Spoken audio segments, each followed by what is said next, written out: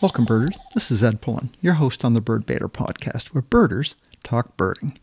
As some of you know, I grew up in Maine, but I didn't start birding until I was about 30 years old, and haven't birded much in New England, except in Maine on summer visits home.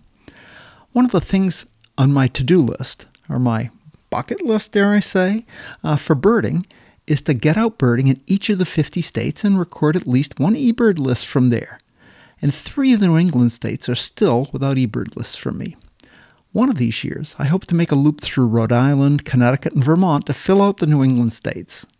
The other 4 states I haven't birded are also on the East Coast. Maryland and West Virginia are pretty close together, and then South Carolina and Georgia are near each other too. And those are the 7 states I'm still lacking.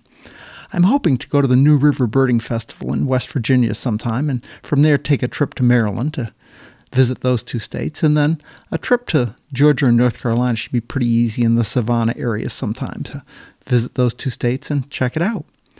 Lists are something many birders do. State lists, county lists, yard lists, country lists, world lists, year lists, big day lists. If you can think of a place to go birding, there can be a list about it. And eBird makes list keeping something that just happens if you use eBird. You don't even have to think about it, and it's really gotten a lot of birders, myself included, much more interested in lists. That's probably the downside of eBird for some people. My guest today is a Connecticut birder, John Oshlick, and our conversation got me to thinking about the listing aspect of birding. John took time to pull off the highway and record our podcast on the way home from a long overnight drive from Connecticut to Pea Island, North Carolina, to see American flamingos that were being seen there. American flamingos are pretty cool birds.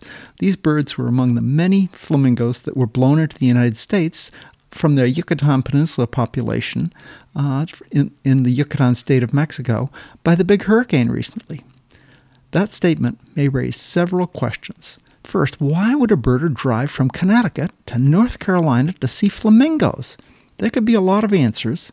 They're very rare birds in the American Birding Association area, or the U.S. and Canada north of Mexico, although there are tens of thousands that are easy to see at their colonies in places like Rios Lagartos, where at least one of these birds had previously been banded.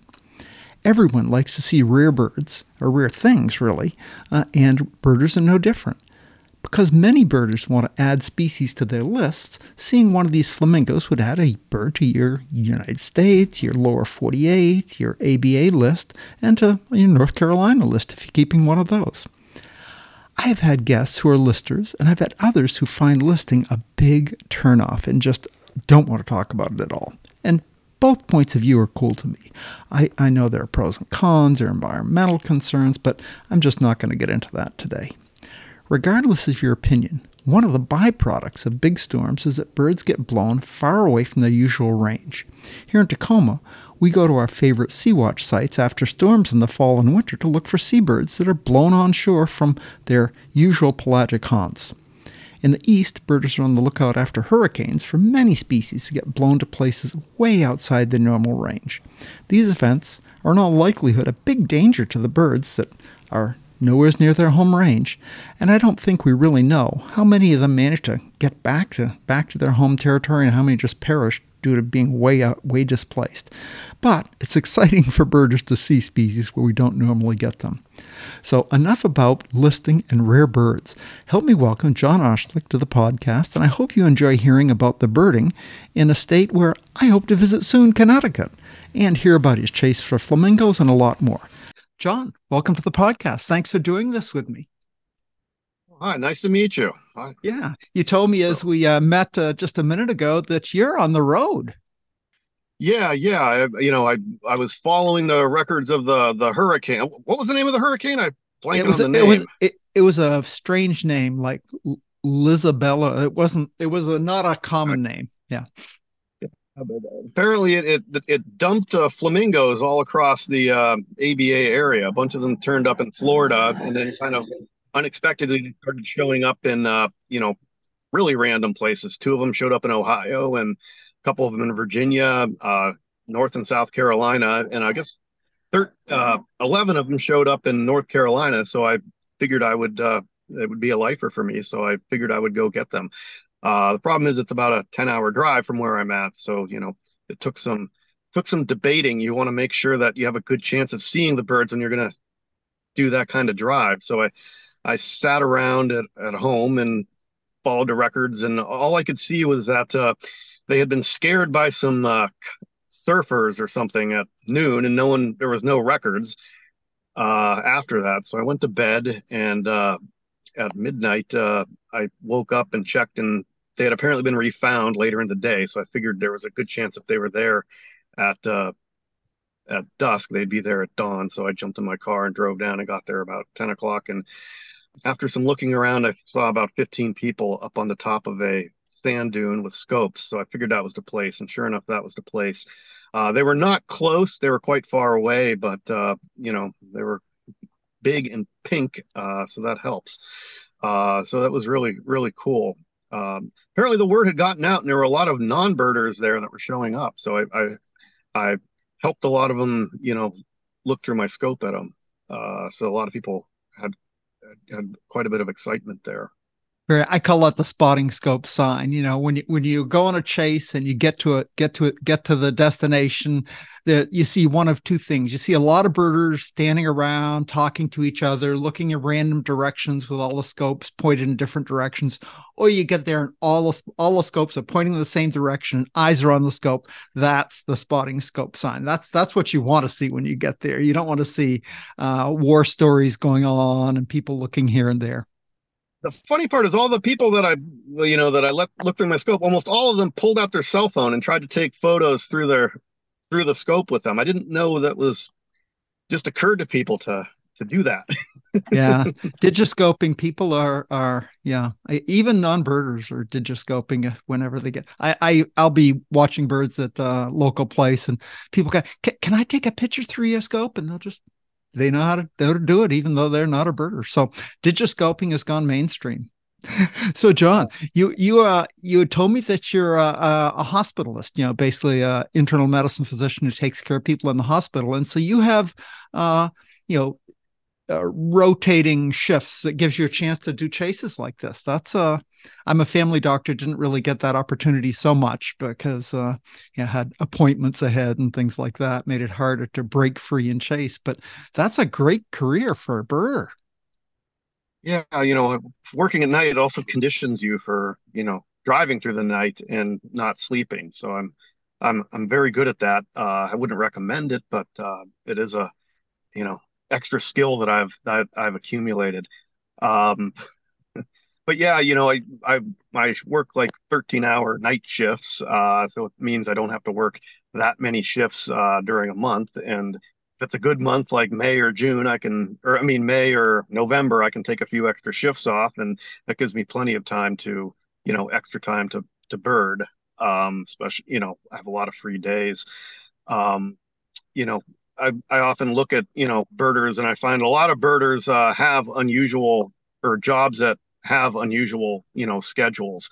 And I'm not sure, if that's just, the extra time allows people to get more, involved in the sport, or if it's just very frustrating to, not be able to participate in the sport when you're stuck at a, 9 to 5 job. Uh, especially in the days of instant communication, I imagine it can be very frustrating to hear about all these birds that are showing up and not being able to chase them. Literally, I have some apps and there's sightings that are popping up as I talk to you. Of birds that are being seen in the area.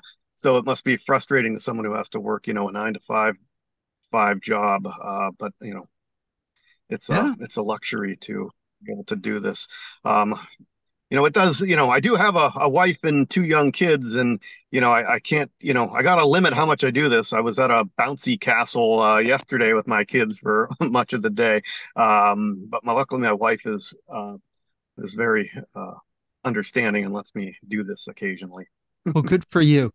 So everybody has their birding story. Tell me your birding story. Were you a birder at a young age, and this was an especially attractive career because you're a birder, or did that come later? I remember I liked birds when I was a little kid. Like I was 6 or 7. I got my parents bought me that like little golden guide of birds, the really thin one, and I could Hmm. I could name all the birds in there, and remember I used to draw birds on pieces of paper. I think I read that the osprey had a 6 foot wingspan, so I got 6 feet worth of paper and taped it together so I could make an osprey.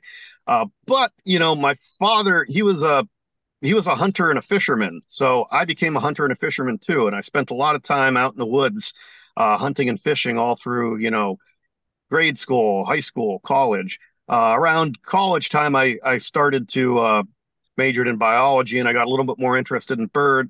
I kind of got interested in birds again, and I would go out and created a list, and I looked around and looked at the. I could identify most of the common birds, and I had a list and things like that, but I wasn't really a birder. I had a lot of other things going on with college, and I would do things like other activities and things, and I would go out like in the middle of June and in the woods and not really see anything.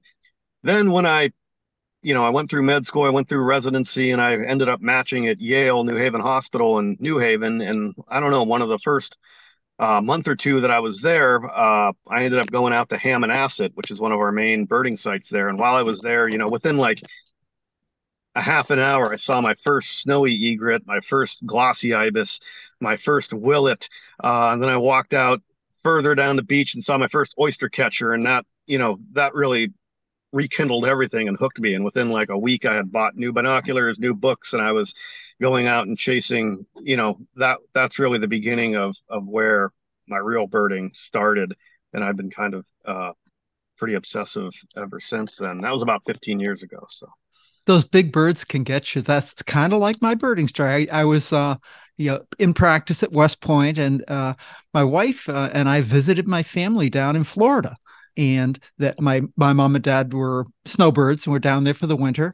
And we actually flew to Key West. I had a week of leave in the Army, flew to Key West, spent a couple days there, and then we're driving from Key West up to someplace on the Gulf Coast. And Kay said, "Can we go to the Everglades?" And I said, "Yeah, I guess so. It's just more alligators. We've seen lots of." She says, "No, I'm a bird watcher." I said, "You're a bird watcher?" And she was kind of an on again, off again birder had been for years, and I didn't even know about it.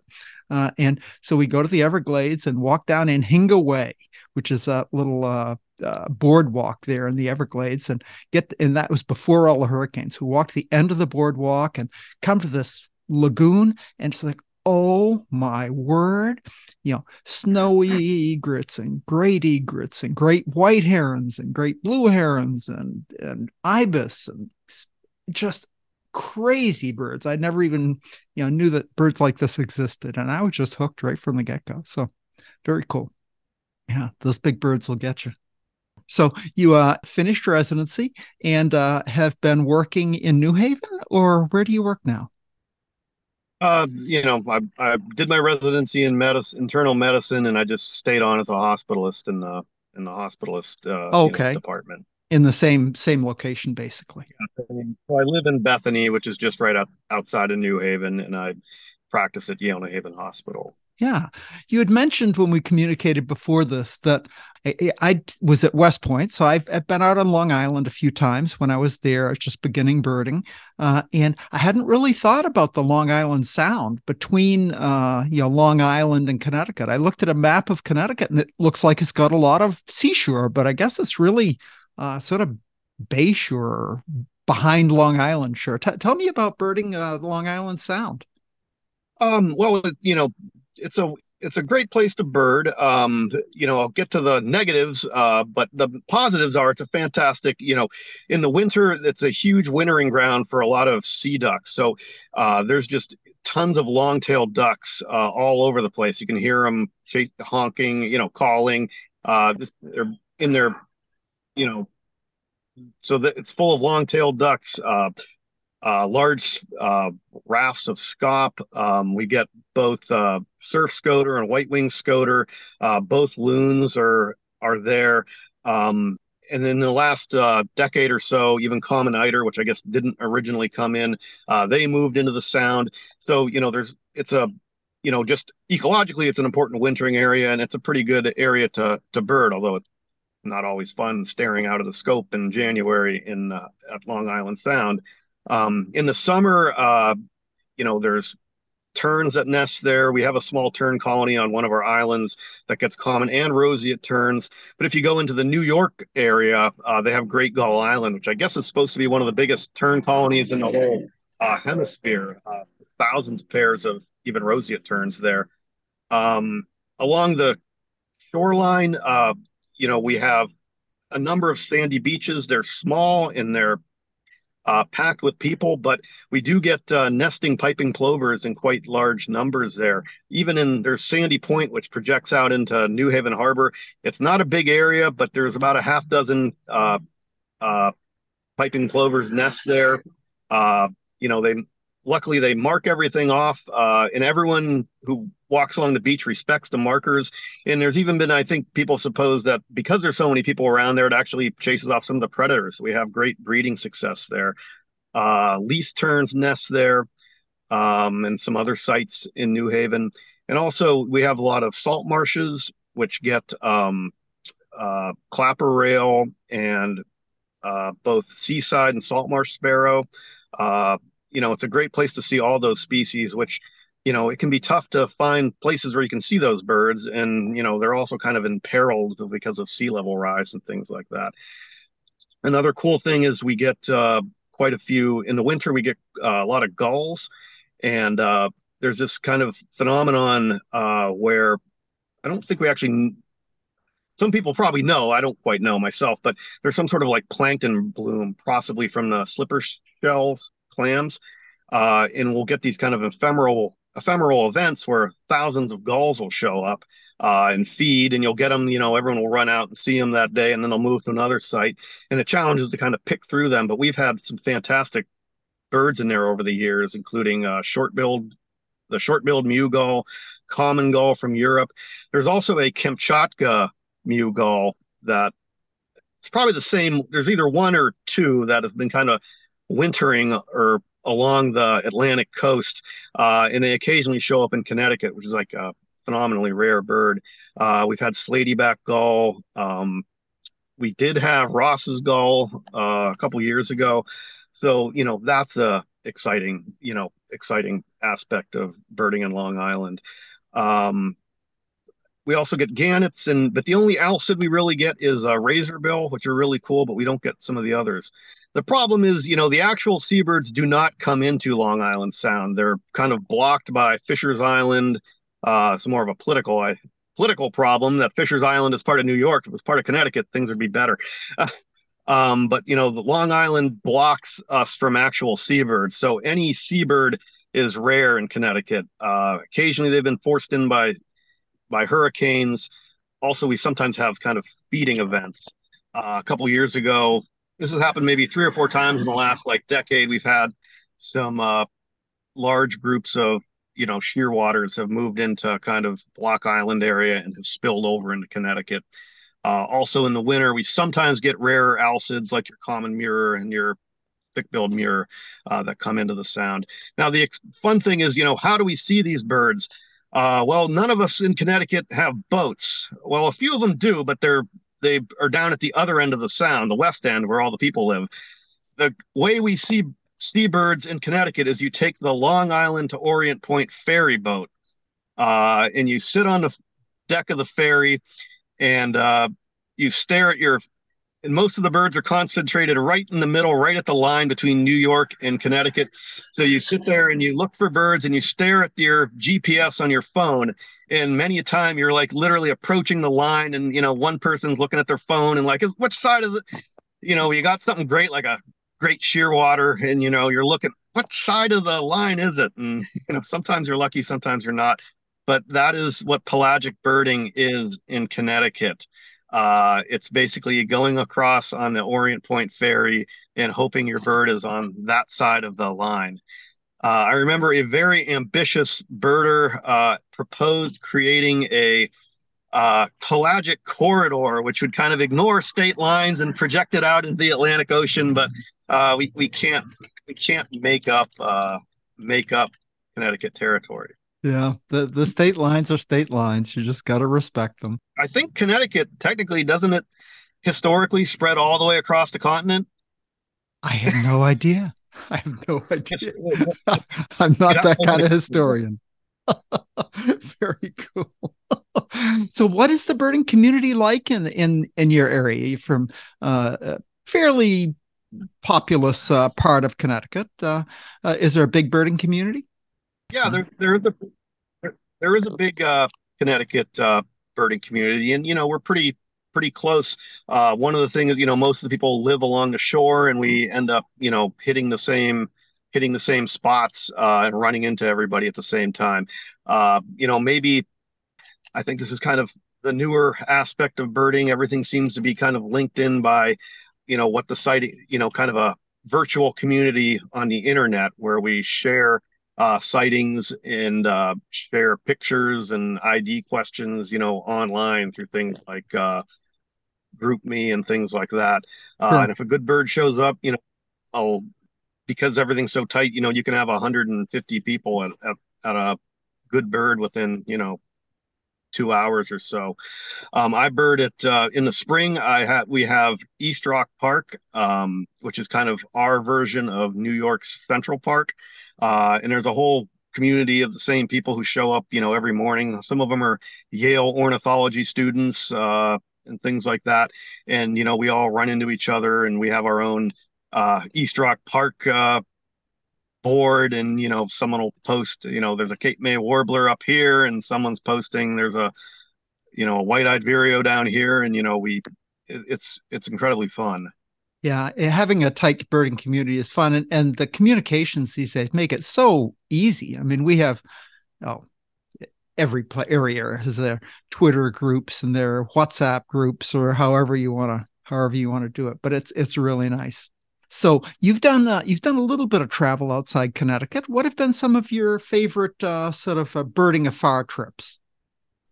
Let's see. I mean, I've been to Texas a few times. I was there this spring. I flew into Corpus Christi and worked my way all the way to Big Bend, so I was able to see the Kalima warbler. Oh, good for you. I was able to I was able to see the brown jays that were hanging out down there. I've been to Arizona a few times. I've been to California a few times. Last year, I actually took that 5 day pelagic that goes out of San Diego. That Oh, was a I've really done that twice. Isn't much that so cool? Yeah, very nice. that you know that was tremendous. We got the blue-footed boobies and things like that. Um, with my wife and kids, I can I can kind of swing going to Texas in the summer alone. She's okay with that. If it's something good, but I'm bringing the whole family along. So last 2 years ago, we went to Nome, and I took them along, and Oh, nice. they got to see the muskox, and we had a lynx run across the road in front of us, and so that was kind of fun. So if it, I am, you know, trips like that when you have to drag everyone along get expensive, but we're planning to take everyone to Costa Rica next year. Oh, My cool. daughter's 6. I'm going to wait till they're old enough that they can actually have memories of Sure. this before I take everyone. But I think they're old enough. My son's 9, my daughter's 6, so they should remember all this now. Be careful. I took my kids on some really fun trips to Latin America, and now my daughter lives in Costa Rica, so I have big trips to see my daughter. It's really cool that I get to visit Costa Rica to see my daughter, but it's I wouldn't mind if she lived a little closer. My daughter's 6, and she's I think they're already starting. She's in first grade. They're already starting her on Spanish. So I said, "We'll make you translate when you're down there." And she goes, "Oh, I'll probably know Spanish by the time we're back. So that'll be a good good Perfectamente. good start." Perfectamente, sí. Good. I've been studying Spanish for 5 years, and I think I'm too old to learn a new language. I'm kind of stuck at barely communicate, barely able to communicate, but it's good. Yeah, good. Keeps you young. So you're a member of the Connecticut Ornithological Society. What is that like? I'm on the board of Washington WAS, the Washington Ornithological Society. So I always ask birders what their state society is like and how active is it and what sort of things do they do? Yeah, I mean, that's one of the things I'm not as active in as I could be. Some of the state organizations, they do lead a, I'm not part of the organization so much, but I'm definitely, peripherally involved. There's the New Haven Bird Club, which is quite active, and I do lead some walks for them. I lead like a spring warbler walk. I lead another walk to one of the parks that has the ceruleans. I do this big day, which isn't really a big day because we don't spend all day out there. But there's a lot of active walks. COVID, definitely affected things. We do have a big, COA annual meeting that's been kind of pushed to Zoom. But definitely there's a lot of people who are, there is there's kind of two, it's definitely changing now. There's kind of the old system of how birding organizations were in this new kind of ad hoc internet community that's and how they're tied together is a complicated thing. Definitely getting everyone hooked in and online, and that's one way to have a community, but it doesn't really invite speakers in. It doesn't organize walks. There's definitely a push and pull, and I find myself on the one side of birding and not quite on the other side of birding. Maybe it's because I'm busy. A lot of it is because it's hard for me to be involved with an organization like that when I work random, 2 Mondays and a Tuesday, Wednesday, Thursday. It's hard for my schedule to be tied into that. Yeah. Hopefully, get more involved with it. Birders go through stages in their lives. I have to say, for me, it's been the same. I had, young family and job, and I kind of stayed active through birding for, decades. And then I got retired, and it's been a whole new ball game. It's fabulous. I recommend retirement. It's a great, it's a great way to be at the end of your career. I'm a ways away from that. Yeah. Enjoy the journey. Enjoy the journey, John. I'm gonna make this not too long a discussion because you are on your way home to Connecticut from North Carolina. You just parked at the side of the road, taking time to talk to me. I appreciate your taking the time, and let me know if you find some more good birds on the way home. Thank you. I will. I'm not looking for birds. No, I'm looking for a place to get some sleep. Yeah, good for you. Good for you, John. Take care. Thanks for being on the podcast. I really appreciate it. You have a great day. Thank you. Well, that wraps up the Bird Banter podcast, episode number 160 with John Oshlick. I hope you enjoyed. I enjoyed hearing about Connecticut birding and kind of about the chasing the flamingos and some of the other stuff John does. I'm a family doctor, and I kind of always thought, if I had been a birder when I went to med school, I probably would have chosen a specialty that allowed more time off on a regular routine basis to chase birds and get out birding. But I became a family doctor and had a great career doing that, and it was all cool. And now that I'm retired, I'm footloose and fancy free and can do what I want. So that's all cool, at least cool to me. Thanks for listening. Until next time, good birding. Good day.